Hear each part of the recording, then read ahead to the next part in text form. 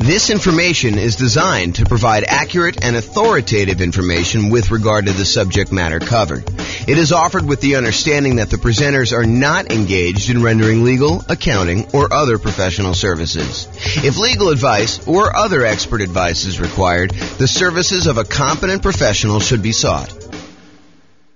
Welcome to the Joliet Real Estate Investing and Real Estate Financial Planning Podcast. Learn all about investing in real estate in Joliet, Illinois, with a combination of real estate financial planning and modeling with numbers specific to Joliet, plus syndicated, more generalized recordings of live and pre-recorded real estate investing classes. Not all of them specific to Joliet. Be sure to stay tuned after the podcast for a message from our sponsors. Well, good morning and welcome, everyone. I am your host, James Orr, and this is another episode of the Real Estate Financial Planner comparison series of webinars, podcasts, whatever we're doing here.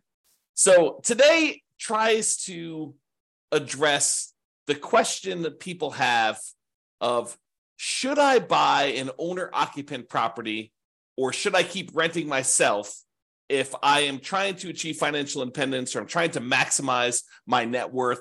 Like, what is going to be better for me? Because you would argue, hey, look, if I decide I'm going to go buy a rental property, if I'm going to go buy a series of rental properties, that distracting myself and buying an owner-occupant property first could actually hurt me. It would slow me down. It's better for me to take the money that I was saving up to buy my rental than it would be to buy an owner-occupant property. And not only that, but in some markets, putting 5% down in order to buy an owner-occupant property means that your monthly payment is going to be higher than if you just continue to rent, right? Because you go put 5% down, you're probably going to have private mortgage insurance, and the payments plus the taxes plus the insurance on that particular property is going to be higher than if you just rented yourself, right? Because that's going to be what is typical in your marketplace. Or you could argue, hey, if I go rent, my rent is going to continue to increase with inflation so that it's going to limit how much I'm able to save over time. Because if I decide to rent and I don't buy a property and lock in a good part of my monthly living expense in the form of a mortgage payment, sure, taxes and insurance go up, but the mortgage payment itself, because you're getting a 30-year fixed rate mortgage, that's going to stay static. And so the amount, the overall net kind of rent equivalent I have of buying an owner-occupant property to move in is going to stay low and actually get lower. It may be higher at the beginning, but overall, the payment for owning a property tends to go down over time because the mortgage payment, the principal and interest part of the mortgage payment, is fixed. And with the rising cost of things, inflation, that tends to look cheaper over time. And at some point, those lines tend to cross, right? Where it tends to be more expensive to buy a property to begin with. And even with taxes and insurance going up, the net overall cost to own a home tends to go down a little bit over time. Whereas when you rent the property and you just live there, the cost of rent just tends to keep pace with inflation and keep going up and up and up and up and up. And eventually those lines cross and it becomes better for you to have bought a property. But is it better for you to rent and use that money to acquire rentals? Or is it better for you to buy a property, slow your roll a little bit, acquiring the first rental, and then, eventually buying rental properties, but you're living in a property that you also are an owner of? And then there's the whole discussion of eventually the property that you're living in, if you go and you buy one, you no longer have a mortgage on it at all, which then even reduces what you need in order to be considered financially independent. If you were earning $10,000, if you were spending $10,000 a month on all your expenses and $2,000 a month of that was your mortgage payment, well, eventually when your mortgage payment goes away, you no longer need to achieve $10,000 a month in passive income from your investments in order to be considered financially independent. Instead, now, because your mortgage payment is paid off and you no longer have that $2,000 a month mortgage payment, you really only need $8,000 a month to be considered financially independent. Sure, you still need taxes and insurance and maintenance and all that other stuff on your property that you live in, but you don't have that mortgage payment anymore. So your overall cost in order to be financially independent, the bar has been lowered. So all of these things come into play when we ask ourselves today, is it better to rent or buy an owner-occupant property for 5% down when we're otherwise buying 25% down rentals? That is what we will plan on discussing today and what we'll go into detail on. So what I did is I modeled this for over 300 US cities. And so each city's got its own home price, rent, taxes, insurance. The amount of money that people earn in each city is a little bit different. It's basically enough for them to go buy a property in that city so that we don't have somebody, I don't standardize the income so that somebody who would otherwise be able to buy a property in like Mobile, Alabama would not be able to buy a property in LA. So we do adjust for income. But when we adjust for income, we also adjust what they need in order to be considered financially independent. So if we give someone a higher income, it means that their threshold for being financially independent also has gone up. It's commensurate with the income that they were earning. They have to replace their job income in order to be considered financially independent. It's another way of saying that.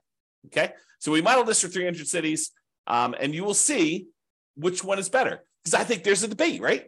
Which one of those factors is going to be the most powerful? What's going to be the biggest impact? And what is going to be the biggest limitation for someone wanting to achieve financial independence? And then not only financial independence, but which one leaves you with the highest net worth and which one's riskiest? Because I think all of those things are factors in which one we do. Okay, so in both scenarios, kind of like we're comparing A to B, they're going to be buying 25% down payment rentals. The idea is that the strategy is you're going to save up 25% down plus some reserves and all that other stuff, and you're going to go buy rental properties with that. The difference is going to be one person's going to rent, the other person is going to buy an owner-occupant property with 5% down first. Okay, so that's going to be the comparison. So the 5% down owner-occupant first, then 25% down rentals, they're going to save up until they can buy a 5% down owner-occupant property to live in. Then they're going to live in that property forever. Then they save up until they could buy a rental property with 25% down, plus closing costs, plus reserves on every property that they own, okay, including their personal expenses. And they will repeat that until they have up to a maximum of 9 rental properties, each that they bought with 25% down. With the other strategy, remain a renter yourself, then 25% down rentals, which I'm calling 25% down, no owner-occupant, no OO. Then you remain a renter for the entire time, and your rent goes up with inflation, just like the rent on the properties you're buying. You buy 25% down rentals when you've saved enough for a down payment, plus closing costs, plus 6 months of reserves for both your personal expenses and reserves on all properties you own.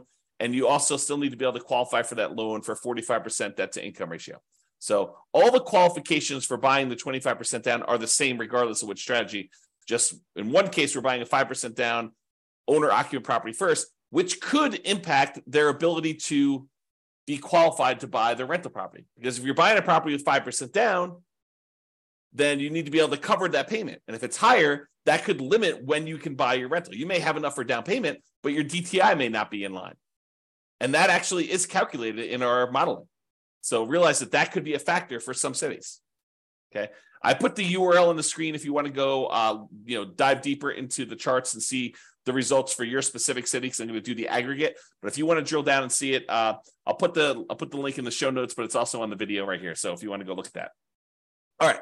So in order to be considered financially independent, what they need to have is the income from their rental properties, net of all expenses, and the income they have from investing money in the stock market, which any extra money they have, we assume that it's invested in the stock market. But any income they have coming from the stock market needs to exceed their personal expenses. And so we calculate the money from the stock market as the amount that they have invested times the safe withdrawal rate, and then we convert that to monthly. So if they have $1 million and you're using the 4% safe withdrawal rate, which is what we use, they're generating about $40,000 a year from any money that they have invested in the stock market. You divide that by 12, and that's about what we credit them to see if they are financially independent when we're doing that calculation. For the rental property income, we basically take all the income from rent and any other income they get, and we subtract out all the expenses, including vacancy, principal payment, interest part of the payment, taxes, PMI, any property owner's insurance, maintenance, and management. So we subtract out all those expenses on the property, and whatever they're left over is a net positive cash flow. So those two things combined, for the sake of this modeling, is what counts. If you're doing other modeling, we also would count normally Social Security, any annuities that they have, and any pensions that they have. But in this case, that doesn't apply. There's none of those that get applied in this particular set of modeling that we did.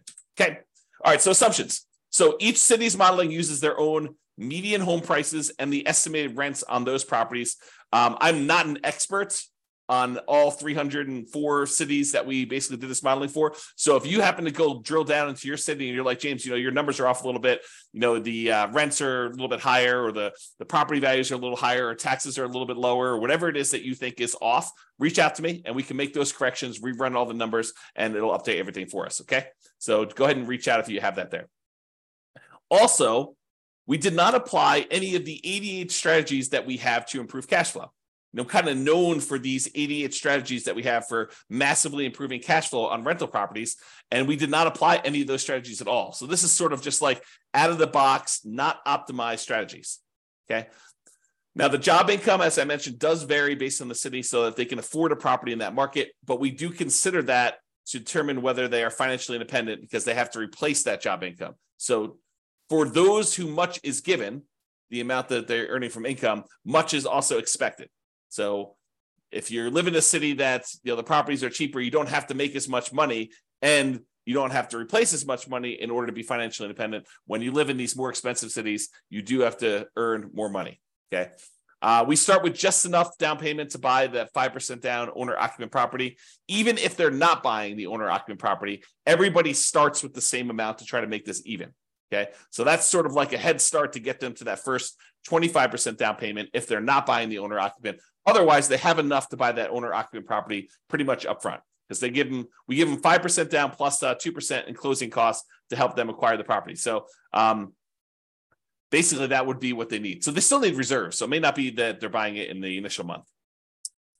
When they're doing the nomad model, which they're not, they would be moving out of their properties, but they're not doing that in this case. So I'm going to make a change here.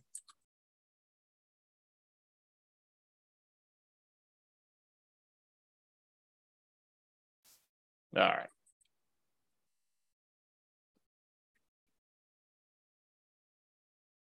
There we go. So interest rates. So when buying the owner-occupant property, we assume they're getting an interest rate of 6.5% when they put 5% down. But in addition to that, they will have private mortgage insurance. That private mortgage insurance is because they put less than 20% down, and that would actually go away once they get below 80% loan to value. So it would be there until they get to 80% loan to value, then that would drop off, and that would make their housing costs a little bit less at that point. When they're buying rental properties, because they're putting 25% down, their interest rate is estimated to be 6.75. Okay. And they do not have PMI in that case. When they have any extra money that they have while they're waiting to do stuff with it, would be invested in the stock market, and they're earning 7% on their stock market investments. And I modeled this out for 100 years. If you want to see all my assumptions, you can go to realestatefinancialplanner.com/model, pick your city or pick one of the special reports and drill down. You can see all the assumptions I use for my modeling. All right, so let's get to it. So financial independence achieved. So which one do you think is going to be better? Is it going to be better for someone to actually buy an owner-occupant property, move in, live there, and then start saving up to buy 25% down properties? Or is it going to be better for them to just remain a renter, start saving up for their 25% down properties, and do that strategy? Well, I will tell you that after modeling this for 304 cities, it is way better, way better for them to buy the owner-occupant property. In fact, in 292 of the 304 cities, it is better for them to have actually bought the owner-occupant property, moved in, and then started saving for their 25% down properties and acquiring that way. Buying that owner-occupant property made a huge difference. Okay, 292 cities out of 304, like 96% of the time, it was better for you to buy the owner-occupant property. In only one city was it better for you to be a renter. In 11 cities, it was the same. It didn't matter. But in one city, it was better for you to be a renter. So go figure. Okay. So this shows you like when the people achieve financial independence. And one of the things I want to point out is there's a lot of them that the reason it's better is because they paid off that owner-occupant property, and that's what moved them over the edge to being financially independent. This one big peak right here is when people had an owner-occupant property, and because they bought that very early on, and about 30 years later is when they paid that thing off, that means that because they paid off their owner-occupant property, they no longer have a mortgage payment, and so the amount that they need in order to be financially independent drops by whatever that amount of their mortgage payment was. So if they needed $8,000 to be financially independent and the mortgage payment was $1,500, now they only need $6,500 in order to be considered financially independent. And sometimes as soon as they just pay off that property, then it moves them over the edge because they were already at $6,500. They weren't at the $8,000 they needed. Maybe they're at $6,700, but as soon as that property gets paid off, then they actually trigger being financially independent. And so you have a bunch of them happen right then, as soon as they pay off that owner-occupant property. You don't get that effect when you are a renter. When you are renting yourself, you never have your property get paid off. You are always paying rent on that property. I've been watching a new documentary series about finances on Netflix. I won't say which one, but one of the things they discuss on there is this idea of it's okay to rent. It's okay to not buy property. And while I totally agree it is okay to not buy property, and that is okay to rent, you don't get this benefit if you rent.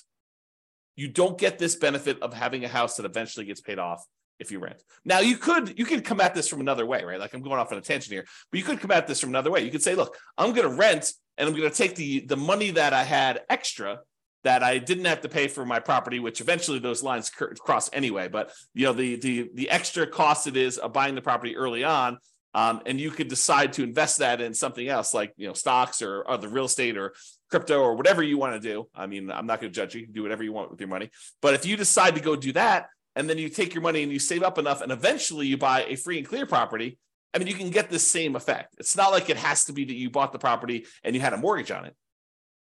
Or you could save up enough money so that the payment is lower than renting. You can not put 5% down. You can put 20% down, 30% down, 40% down, 50% down, and actually have your payment be less. Employ some of your capital in order to lower the payment or buy down the interest rate to achieve the same thing, right? These are all part of the strategies you could do to kind of improve your cash flow. One of the ways to improve cash flow is to reduce the expenses you have in your property, lower your monthly payment, another way, right? Okay, so I've diverged enough.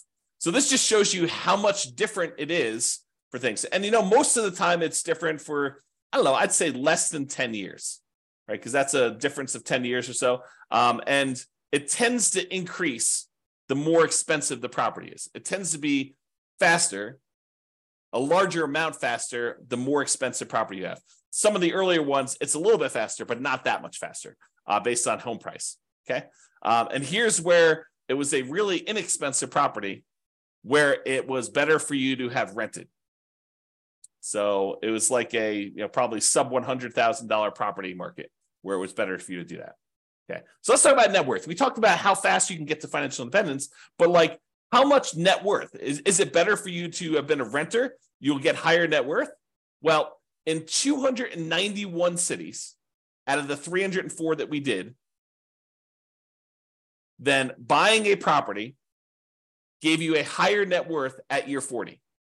So you would be better off financially in terms of net worth if you also bought an owner-occupant property as well. You see these studies done by the U.S. Census, and I don't know if they've updated it recently, but the last one I saw, which is from several years ago, the difference in net worth between a renter and a homeowner was like $270,000 on average across the whole U.S. So the difference between somebody who was an owner-occupant, like a homeowner, versus someone who was a renter was like $270,000. So, we're seeing some of that impact, right? Because some of the money that you're paying, even though you're paying more than what it was to rent in a lot of cities, some of that money gets applied toward building up equity, which counts toward net worth, right? And you acquired that property earlier. So that also could impact some net worth as well. So in 291 cities, it was better for you to buy the owner-occupant property. And this just shows you the difference. And in some cases, it's pretty significant, like millions of dollars difference. So it could be significantly different. Okay, so now let's kind of summarize some of these different things. So the difference in net worth. So I have both this broken out for average and for median. So for average, if you buy the owner-occupant property, your net worth at year 40, we kind of snapshot at year 40, is about $11 million.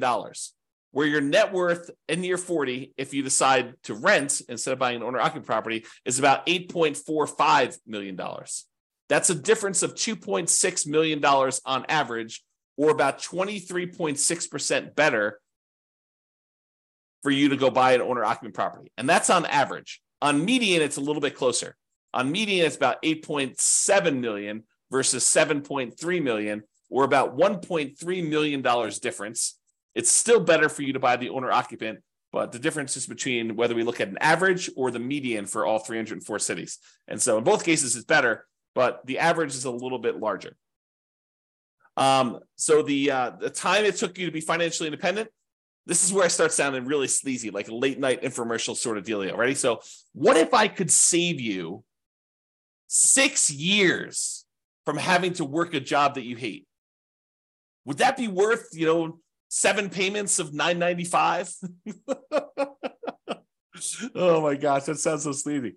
But that's really what we're talking about, right? Like if I showed you, look, you're considering doing this 25% down strategy. Should you buy an owner-occupant property at 5% down, or should you buy or should you rent to do the 25% down? Well, I'm telling you, look, if you buy an owner-occupant property, on average, you will save 74.8 months.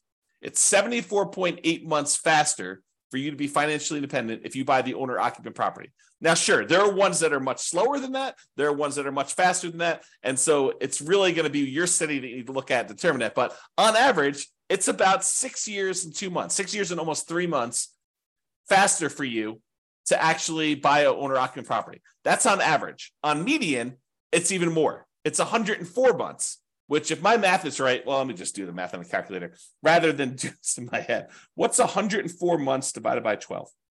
8.6 years. So here's my sleazy late night infomercial type dealio.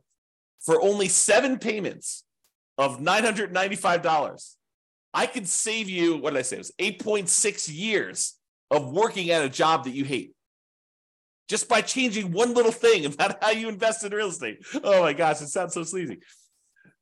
But really, it's true. I mean, on median, the middlemost one, it is 8.6 years faster.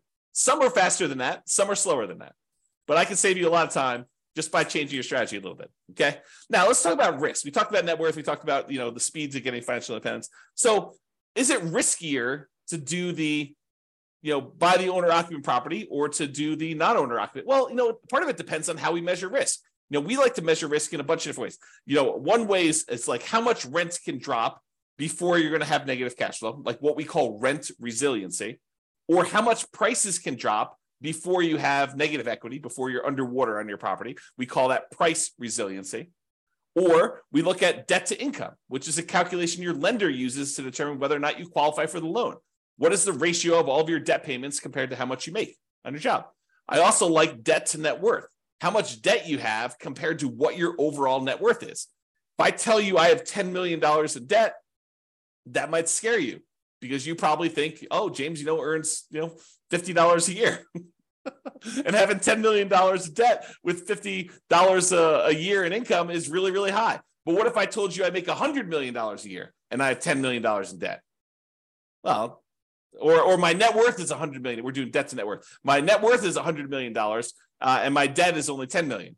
Well, that's a much different ratio. What if I told you there's $10 million in debt, but my net worth is $10 million? Well, that's more of a equal ratio. And finding out which one has a higher debt to net worth is a way to measure risk. But the other one I like too is how much debt you have, $10 million compared to how liquid you are. What if I told you I've got $10 million in debt, but I also have $12 million in stocks where I could go liquidate all those and use it to pay off my $10 million in debt? Well, that's one level of risk. What if I told you I had $10 million in debt, but I only had $50,000 in my savings account? Well, that's a little scarier, right? And so these measures of risk, including the number of months of reserves you have, right? You like to think about, hey, look, I want to have 6 months of reserves before I go buy my rental property. Well, we can also measure it in number of months, right? You can figure out how much all the expenses are in order to maintain your rental properties and your personal expenses, stuff like that. And then we could say, okay, it cost me whatever it is, $12,000 to kind of run my household and all my rental properties if I was getting no income coming in from my rentals? Well, how many increments of $12,000 do I have? If you have $36,000, you have 3 months of reserves for your whole thing. Well, if you had, what did I say? It was $12,000. If you have $120,000, you have 12 months of reserves. Okay. So we can measure all these different measures of risk. And so when we look at it, the average and the median change a little bit depending on which one you're looking at. But overall, I would say that buying an owner-occupant property is probably a little bit less risky. In terms of rent resiliency, it's a little bit better than renting. In terms of total price resiliency, looks like the renting is a little bit better there, but it's a small amount, 2% better. When you talk about debt to income, your debt to income is a little bit better when you have the owner-occupant property. Okay, it's a little bit higher when you don't buy the owner-occupant property. And it probably is because it takes longer to buy the properties. And so that could have an impact too. And these risks, they can change over time, right? Like we could do a snapshot of what the risk looks like, for the first 5 years. We could do a snapshot of what the risk looks like for the next 5 years or year 7 or whatever we want to do. But this is showing you the risk over the entire 100-year period, which if you have a really long period of very low risk situation, then that could be outweighed by, very risky stuff early on. So it's deceptive to look at this. I think you need to really drill down and look at this, but at least we give you a measure to look at risk, right? In terms of debt to income, a little bit better for you to buy the owner-occupant in this case. And for the debt to net worth, a little bit better for you to have rented in that case. And debt to account balance, it's a little bit better for you to have bought the owner-occupant. And then for months of reserves, it was way better for you to actually buy the owner-occupant property because eventually that thing gets paid off and some of your expenses go down. So I think that that's a major factor in what's going on there. All right. So as I mentioned a couple times throughout here, you could apply all the 88 strategies that we have to improve cash flow to get these numbers to look better, right? At least for the rental side of things. Now, we've basically been using median price properties and what rent might be on each one of those properties. You should be able to choose and do better than this, right? I think if you do any type of effort in finding and selecting properties and applying any of these 88 strategies, you should be able to do better than what I've shown on here. And as I mentioned, if you're an expert in your market and you think my numbers are wrong, please do reach out so we can update those so that they get better for everybody. So in conclusion, in our current market conditions, our current prices, our current interest rates, our current rents, and it is May 15th, 2023 when I'm doing this, and I'll do updates over time. I'm trying to do one of these classes a week as part of a series. But we'll kind of go through all the different comparisons we've got, and then we'll come back and revisit and update things. And the website will get updated as I rerun numbers, because once I update prices and interest rates and things like that, I rerun everything. And so if you're visiting these charts on the website after this video, they may be different. They're likely to be different because prices and interest rates and everything else changes, which changes everything. Okay. So in our current market conditions, current price, current interest rate, current rents in about 304 US markets using what I would consider to be less than ideal median price and rents on properties, buying an owner-occupant property when you would otherwise be buying 25% down rentals is a faster path to financial independence in 292 of 304 cities, about 96% of the cities. Okay. And for net worth, buying an owner-occupant property first also gives you a higher net worth in 291 of the 304 cities, about 95.7% of them. The market does matter a little bit, but in general, you should probably buy an owner-occupant property. That is what the conclusion should be, okay? It is best if you look closer at your specific market and apply as many of the 88 cash flow improving strategies as practically possible to improve on your implementation. Again, go check out the realestatefinancialplanner.com/model to be able to see all the details. Hope you enjoyed this class. I hope you enjoyed this series. I kind of like the comparison and dispelling some of the myths out there about should you do X versus Y and why it's always better to do Z versus R or whatever you're trying to do, right? Like the idea that people have these things in their mind like, oh, that's silly, James. Everybody knows that it's better to do this. Really? Really? That's a belief you have. And then we go do the math and we find out that maybe it's not even like the majority of the time that is the case. Sometimes it is. Sometimes it's like this, where it's like 96% of the time, it's better to do one strategy than another. But other times it's not nearly as close. It's a third of the time, or 2/3 of the time it's better to do this, or half of the time it's better to do this. And sometimes it matters like what market you're in from a kind of like price, where it's always better in more expensive markets to do it this way, or it's always better in cheaper markets. So all these things matter. And I think comparing them and like learning about these different nuances can help you become a better overall investor and better at helping your friends and family when they tell you in their market that they're considering doing this. And you're like, that doesn't make any sense. We always do it this way. And maybe in your market, that's true, but maybe in their market, that's not true. So I don't know, a little bit of, what is it like? What do they call it? A little bit of grace for other people and what they're choosing to do and how they're choosing to do it. Because it may not be the same for them as it is for you. I think that's one of the things we're kind of adjusting here and realizing as we do these. All right, that's all I got for you. Have a great day, everybody. I will talk to you all soon. Bye-bye for now. With home prices up, mortgage interest rates up, and rents up, but not quite enough to counteract the higher prices and interest rates, cash flow on rental properties in Joliet is harder than ever. Book a call with the Real Estate Financial Planner to apply our proprietary 88 strategies to improve cash flow on your rentals. See the show notes for a link to schedule your call and improve your cash flow today. If you're a real estate agent, lender, or professional in Joliet that wants to help our real estate investor listeners, consider reaching out to learn about collaboration opportunities with this podcast. We'd love to add more value to our listeners by having you assist our investors buy, sell, and finance their real estate investments. See the show notes to schedule a call to discuss collaboration opportunities.